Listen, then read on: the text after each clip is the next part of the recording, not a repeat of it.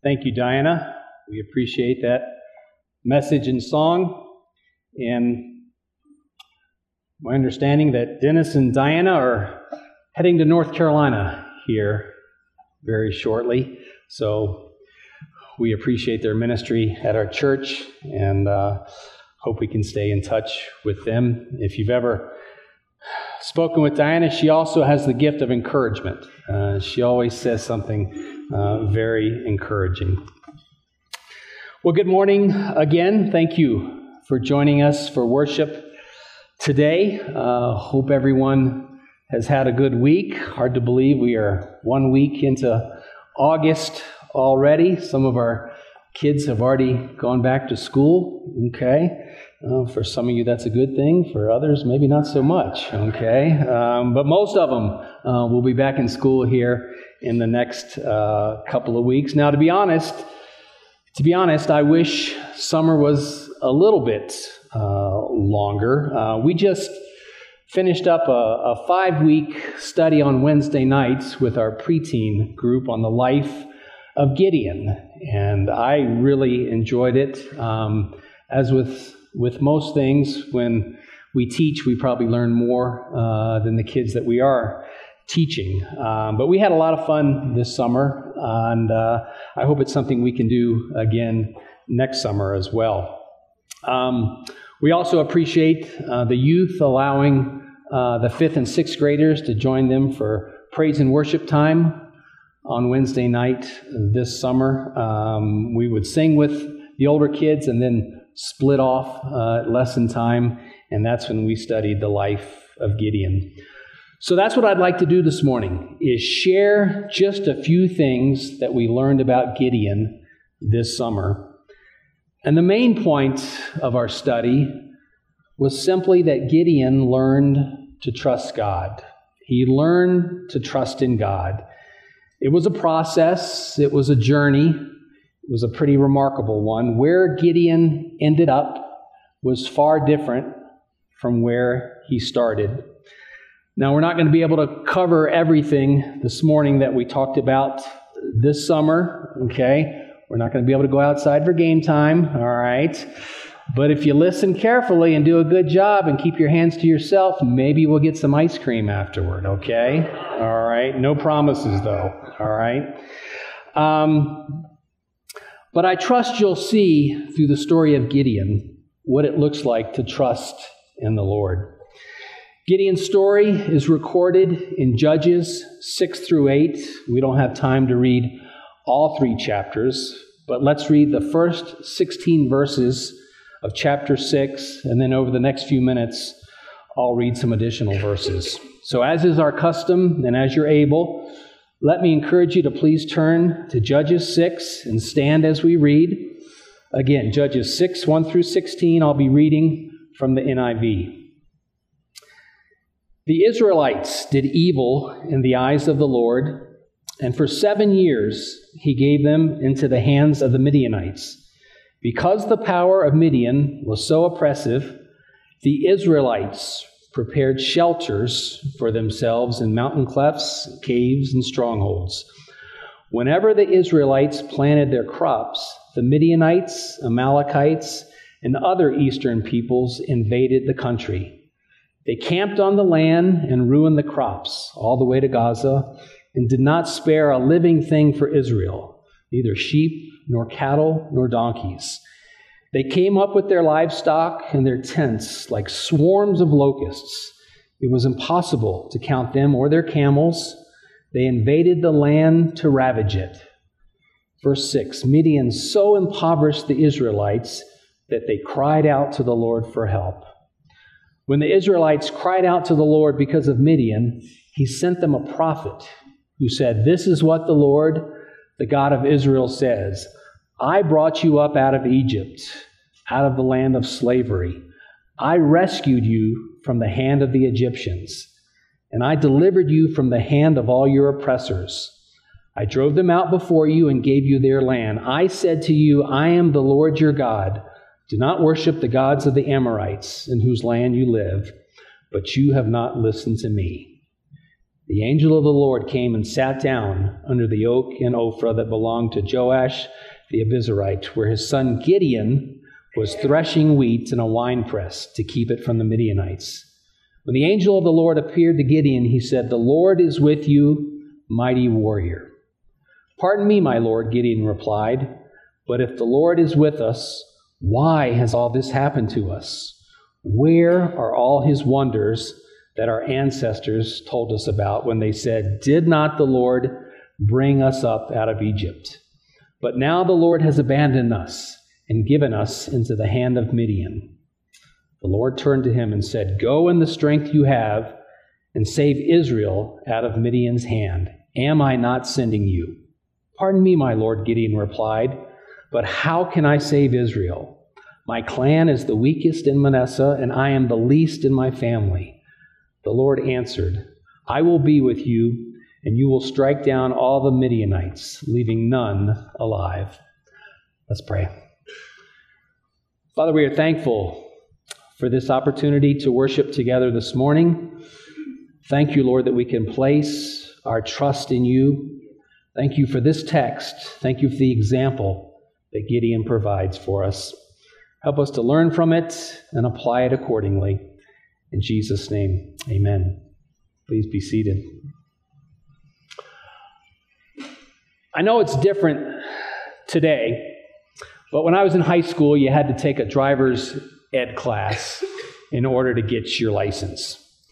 It was a semester class at school, and it was right alongside your English class and your science class, your math class. There was book work and tests and quizzes, and you got a grade for the class. And you received a certificate that you had to take down to the DMV in order to take your real driver's test. And in this class, I remember there was something called a driving simulator. I don't know if that's the real term for it, but it was a machine, it was a contraption, and you would sit in a chair. It had a steering wheel in it, and it had a block of wood down below that was supposed to represent a brake, Then there was a monitor in front of you, a TV screen, and a real grainy video that played on the monitor, Some of you are nodding, you know what I'm talking about. And you were supposed to pretend you were driving, right?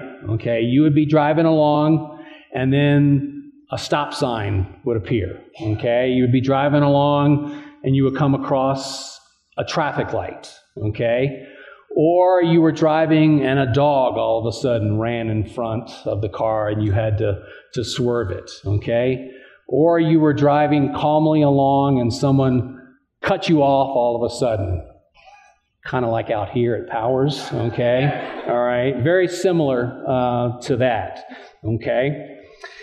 Now, as teenagers, we didn't really care a whole lot about the driving simulator, all right? That didn't interest us a whole lot. We could care even less about the tests and the quizzes and the book work. We wanted to drive, right? We wanted to get behind the wheel of the car and get going, So after several months had gone by in the semester, the time had finally arrived to get behind the wheel and do some real driving out on the road.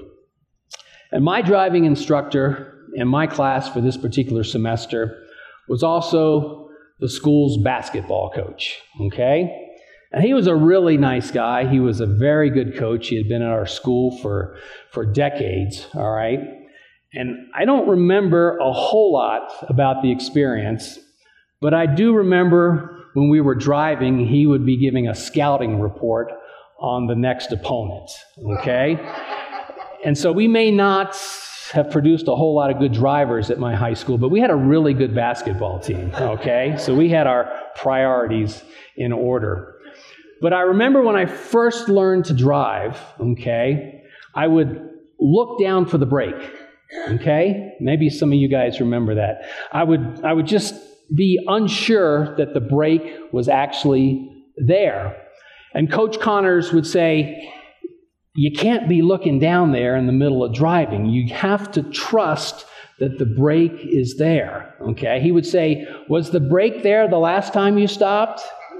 Yes, sir, it was there. He said, is the break going to be there the next time you stop? I said, I'm pretty confident it will be, okay? He said, trust me, the break will be there, okay? You can't be looking for it while you're driving. As we look at the story of Gideon, we see someone who struggles to trust in God.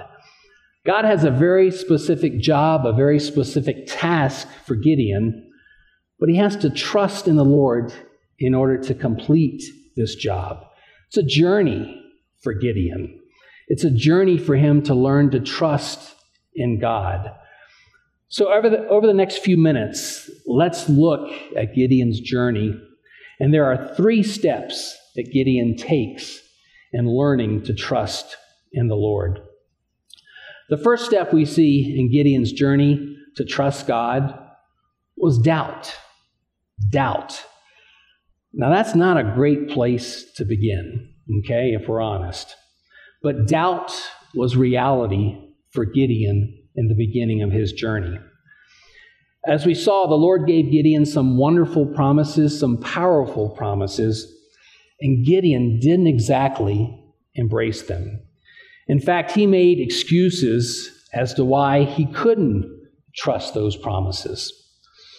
And a look at the context of our passage helps us understand how challenging it was for Gideon to trust the Lord. It's important to remember that the book of Judges is part of the history, an important part of the history of Israel. It covers the time between Joshua and Samuel. Obviously, it's before Israel had a king, before the time of Saul and David and Solomon. And importantly, Judges describes a pattern or a cycle of sin that Israel is involved in. And not to be too simplistic, but basically the pattern was this. Israel would worship God for a while and then start to worship idols. For example, during Gideon's time, they had built an altar to Baal. And this was deliberate disobedience by Israel and a breaking of their covenant that they had made with God. And eventually what would happen is that the Lord would allow another nation, a neighboring nation, to overrun Israel. In the passage we just read, Midian was that conquering nation. Look at verse 1 in Judges 6 again. It says, the Israelites did evil in the eyes of the Lord. In some versions it says again, okay, capitalized and in bold text. Again, the Lord did evil. Again, the Israelites did evil in the eyes of the Lord. So because of their sin, Israel would become subject to a neighboring nation. Now, eventually, the Israelites would recognize and acknowledge their sin and reach out to God for forgiveness. God would hear them and send what we call a special leader. And these special leaders were, in fact, the judges. The judges helped Israel escape from the nations that had conquered them. And there were 12 judges in Israel's history. Gideon was one of those judges. And you also may remember the stories of Deborah and Samson, who were also judges. So that's the pattern or cycle of sin that Israel was in during this time period. And in the verses we just read, Israel is in the part of this cycle or pattern where they are starting to come around. They're starting to repent finally. There had been 7 years of Midianite oppression. And the oppression had been so bad that the Israelites were forced to live and hide in the mountains and in caves. Verse 3 tells us that the Israelites would plant their crops, but the crops would be ruined, destroyed, stolen by these Midianites. The Israelites' sheep, cattle, and donkeys would also be killed. And notice again the description of these Midianites in verses 5 and 6. They were so numerous that it was impossible to count them or their camels. And the NIV says the Midianites invaded the land in order to ravage it. The ESV says they laid waste to the land. And what was Israel's reaction to this situation? They cried out to God for help. Again, very consistent with their pattern. So what was God's response to their cry for help? Well, he first sent an unnamed prophet who reminded Israel of their deliverance from Egypt. This prophet then reminded the people of their worship of other gods and their failure to listen to the Lord. So it's in the middle of this dire situation when we're first introduced to Gideon. And he's given a promise from God. An angel visits Gideon. This is what he says: "The Lord is with you, mighty warrior." The Lord is with you, mighty warrior. But it's important to notice what Gideon is doing when he receives this message from the angel. Verse 11 tells us that Gideon was threshing wheat in a wine press. Now, don't overlook that brief sentence or that description. A wine press was a deep hole in the ground, obviously, usually lined with stones. It's where they stomped grapes, juiced grapes. But what's Gideon doing down there? He's threshing wheat. And is a wine press the normal place where you would thresh wheat? It's not. You want to thresh wheat outside, out in the field, right? Because you need the wind to blow away the chaff, because you only want the grain to remain. Why was Gideon threshing wheat in this wine press? Well, he was hiding from the Midianites. He was scared. He was afraid. If he'd been outside, he probably would have been harmed, and for sure, his grain stolen. But this is the man that God has selected to rescue the Israelites from their oppressors. And he's hiding in a wine press, threshing wheat. Look again at the promises Gideon is given. Verse 12, "The Lord is with you, mighty warrior." Verse 14, "Go in the strength you have and save Israel out of Midian's hand. Am I not sending you?" And verse 16 says, "I will be with you, and you will strike down all the Midianites together." And you would hope that Gideon would embrace these promises, that he would step up to the plate and go forward with confidence in what God was calling him to do. Instead, the opposite occurs. He's full of doubt.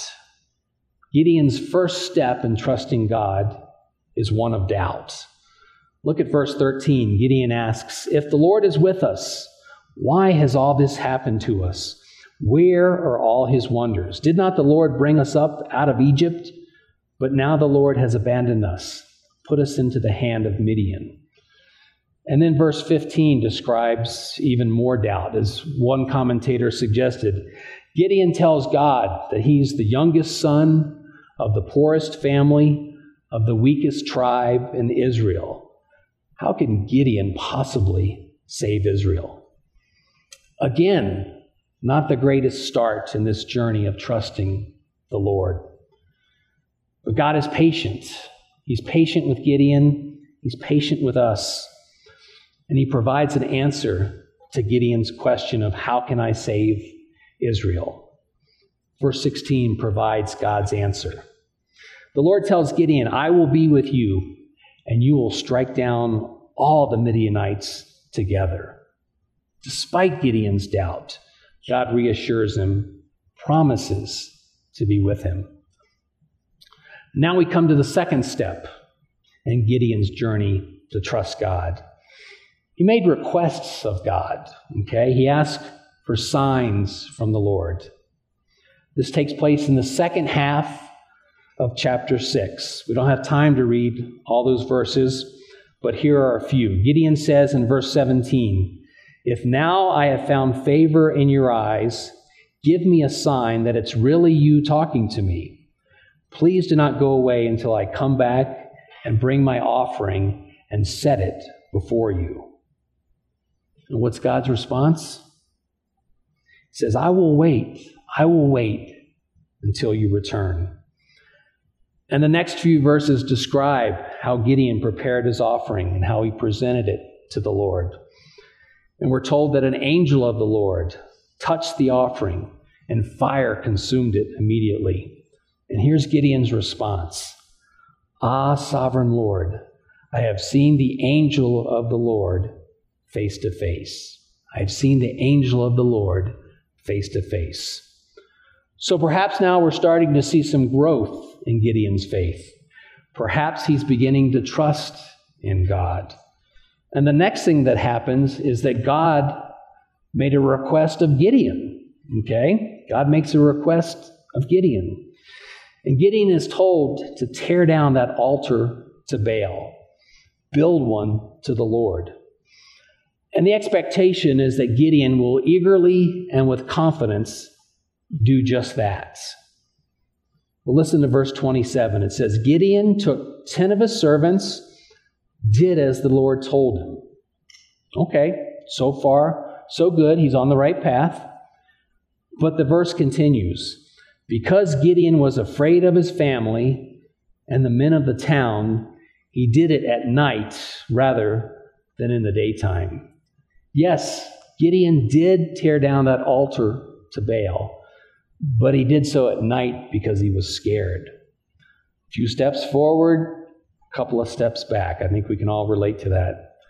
And Gideon is eventually discovered as the one who tore down Baal's altar and replaced it. And we're told that the men of the town wanted to kill Gideon, but Gideon's father convinced them otherwise, and God spared Gideon's life. And then we come to probably the most familiar part of Gideon's story, the part the kids this summer knew the best. Okay, verses 36 through 40 describe Gideon's next request of God, the next sign that he wanted to see. Despite God's previous promises, despite God saving his life, Gideon said the following to the Lord, I will place a wool fleece on the threshing floor. If there is dew only on the fleece, and all the ground is dry, then I will know that you will save Israel by my hand, as you have said. Scripture tells us that's what happened. Gideon rose early the next day. He squeezed the fleece, wrung out the dew, a bowl full of water. God had honored Gideon's request. He had provided a sign. Now, surely Gideon was good to go now, right? He had to have 100% trust in God at this point. Instead, he asks for another request, doesn't he? He wants the opposite to occur. This time, Lord, make the fleece dry and the ground covered with dew. And verse 40 ends the chapter. It says, that night God did so. Only the fleece was dry. All the ground was covered with dew. So to summarize where we are at this story so far, God was going to rescue Israel from the Midianites. He was going to use this guy Gideon to do so. Gideon was a judge. He was their leader. But Gideon had to learn to trust in God if he was going to be successful. And so far, Gideon had demonstrated doubt as evidenced by the continued signs and requests he asked of God. But God, once again, is patient with Gideon and had provided the signs he had requested. But now the story pivots rather dramatically in chapters 7 and 8. And this leads to the third step in Gideon's journey to trust God. Gideon became committed to the job. He became committed to the task that God had for him. And there's no turning back at this point. If Gideon's committed, he has no choice but to trust in the Lord. One of the unexpected blessings of serving at our church the last few years has been the opportunity to make hospital visits. Now, obviously, we wish nobody from our church family was in the hospital or in a long-term care facility, but with a church our size, it's bound to happen. There's usually someone or multiple folks who are struggling with an illness or an injury, and they've been hospitalized. And it's been a privilege to make some of these visits. And as an aside, we as a staff can do a better job in this area, and we'll do that. But I'm always amazed after a hospital visit or a long-term care visit. I'm supposed to be the one providing support and encouragement to those that we are visiting. But what normally happens is the opposite. And it happens especially with couples who have been married for many years and many decades. And the scene is usually the same when visiting with these precious couples. You go into their room, you go into the hospital room, the long-term care room, and you usually see something very similar. You can see how long somebody has been in the hospital because their spouse has kind of moved in as well. There's usually mail that's been brought from home that's kind of scattered around the room. Favorite books, favorite magazines are also in the room. Special snacks, treats are by the bedside table, or with some of our folks, they're hidden because they're not supposed to have them, okay? Cell phones are charging nearby. And sometimes the spouse who's not actually in the hospital has a change of clothes sitting on a chair nearby just in case these clothes are needed. And one of the most common questions that I get asked, and it's an honest question, is, what day is it? Is it Tuesday? Is it the weekend yet? Because for these couples, most of their days are very much the same. There's not a whole lot of variety in their days. And so we talk and we visit and we pray. We read scripture, share stories. But almost inevitably, I can't help it, and I ask the same question to these various couples. And it's not a flippant question. It's a genuine question. But I ask, how do you guys do this day after day, week after week? For some of you, it's been month after month. How do you continue in this journey? And the answer from these couples is almost always the same. And it's very humbling. And it goes something like this. Husband or the wife will say, we got married in 19 such and such. We made a commitment back then, for better or for worse. And to be honest, most of our married life has been in that better category, and we praise God for that. But in recent times, we've experienced some of that other category, unfortunately. But I'm committed to him, or I'm committed to her, so I'm not going anywhere. I was here yesterday, I'm here today, and if the Lord gives us another day, I'll be here tomorrow. And they say, where else would I be? Where else would I be? And that's what commitment is all about, isn't it? That's commitment. That's real life. Okay? I'll be here. Where else would I be? Some of you have been through this. Others are going through it now. Many of us will go through it in the future. But for Gideon, his commitment is evident now. He's turned the corner. He's made that commitment to what God has called him to do. The commitment is part of his journey in trusting God. Again, and very briefly, let me hit just a few of the highlights from Judges 7 and 8. And notice through these examples how Gideon's commitment is now in play. In Judges 7, Gideon assembles 32,000 troops, and the Midianites are just north of him. But God tells Gideon, you got too many men. Too many. And he says, you have too many men for me to deliver Midian into their hands. In order that Israel may not boast against me that her own strength has saved her, announce now to the people, anyone who trembles with fear may turn back and leave. In other words, those who are scared can leave. You can take off. And so 22,000 of them take advantage of that opportunity, and they're gone. And Gideon is left with 10,000 men. 32,000 down to 10,000. You know what the rest of the story is. God says, that's still too many people, Gideon, still too many.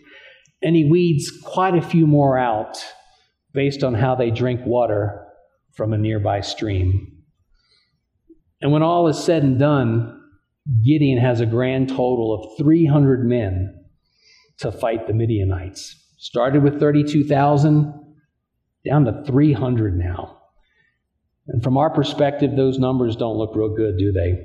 But God wants Israel to know for sure who's going to rescue them.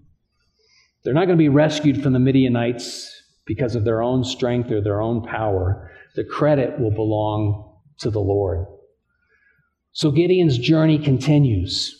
He's committed. He's learning to trust, and he's pushing forward. Another highlight. God tells Gideon to take his servants, go to the outposts of the Midianite camp. Gideon and his servant obey.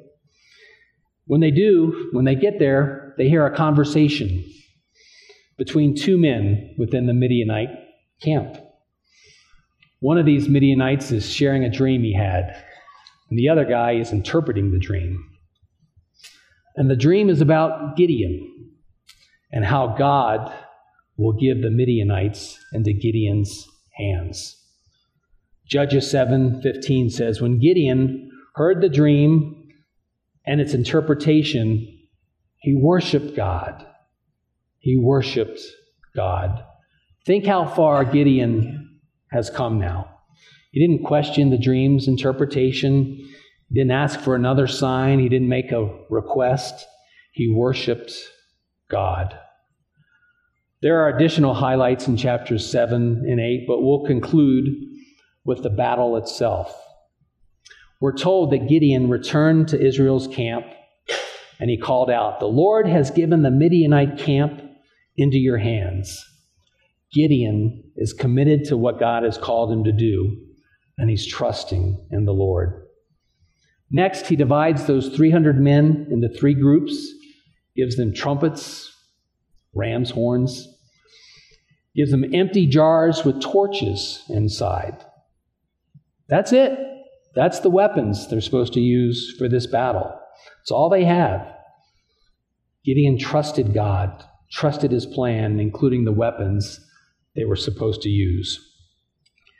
Keep in mind, this is the same Gideon who just a few verses earlier was hiding in a wine press. Now he's leading men into battle with trumpets, empty jars, and torches. And he tells the men, follow my lead and do exactly as I do. Gideon is leading because he's committed. And what's the result? Verse 20. The 3 groups or companies blew the trumpets and smashed the jars. Grasping the torches in their left hands and holding in their right hands the trumpets they were to blow, they shouted, a sword for the Lord and for Gideon. While each man held his position around the camp, all the Midianites ran, crying out as they fled. And the next thing we read is that the Midianites attacked one another as they fled. It was a complete and total victory for Gideon and the Israelites. The remaining verses describe how Gideon and his troops chased down the Midianite kings and their troops. And we're told in Judges 8:28 that Midian was subdued before the Israelites, and they didn't create any more trouble for God's people. And during Gideon's lifetime, the land enjoyed peace for 40 years. Gideon's journey to trusting God: doubt, requests, and commitment. And perhaps you're saying, yeah, I see that, but God isn't calling me to do something quite as dramatic as Gideon. Probably not. It's probably true. But perhaps He's calling each of us to do something just as important, but on a smaller scale, maybe behind the scenes. Like maybe He's asking you as a parent to finally start having those devotions with your children that you've been thinking about for a couple of months, having devos with them before they go to sleep. Maybe He's calling us to get up 20 minutes earlier each day so we can pray before our day begins. Maybe you're supposed to go meet those new neighbors up the street who just moved in. I can relate to that one. Maybe He's calling you to help out in one of the ministries here at our church. Children, youth, music, the tech team. You fill in the blank. Maybe He's asking some of you to take a few things off your plate. Okay? Maybe some of you are doing too much and you need to create a little more space. You can provide the example, fill in the blanks, but our question remains the same. Will you trust Him? And perhaps you're here this morning and you haven't even begun that spiritual journey. Maybe this is step one. You have doubts about whether God even has a plan for your life and how Jesus would even fit into it. Let me encourage you, the most important step each of us can take is to trust in Jesus, accept by faith what He did on the cross for each one of us many years ago. He died in our place and rose again 3 days later. And if that's all new to you, or you'd like to talk more about it, I encourage you to visit with us at the back of the worship center during the next song or after the service. Pastor Devin will be there. Some of our deacons will be there. We would welcome the opportunity to share more with you what it means to trust in God and to trust in Christ. Let's pray together.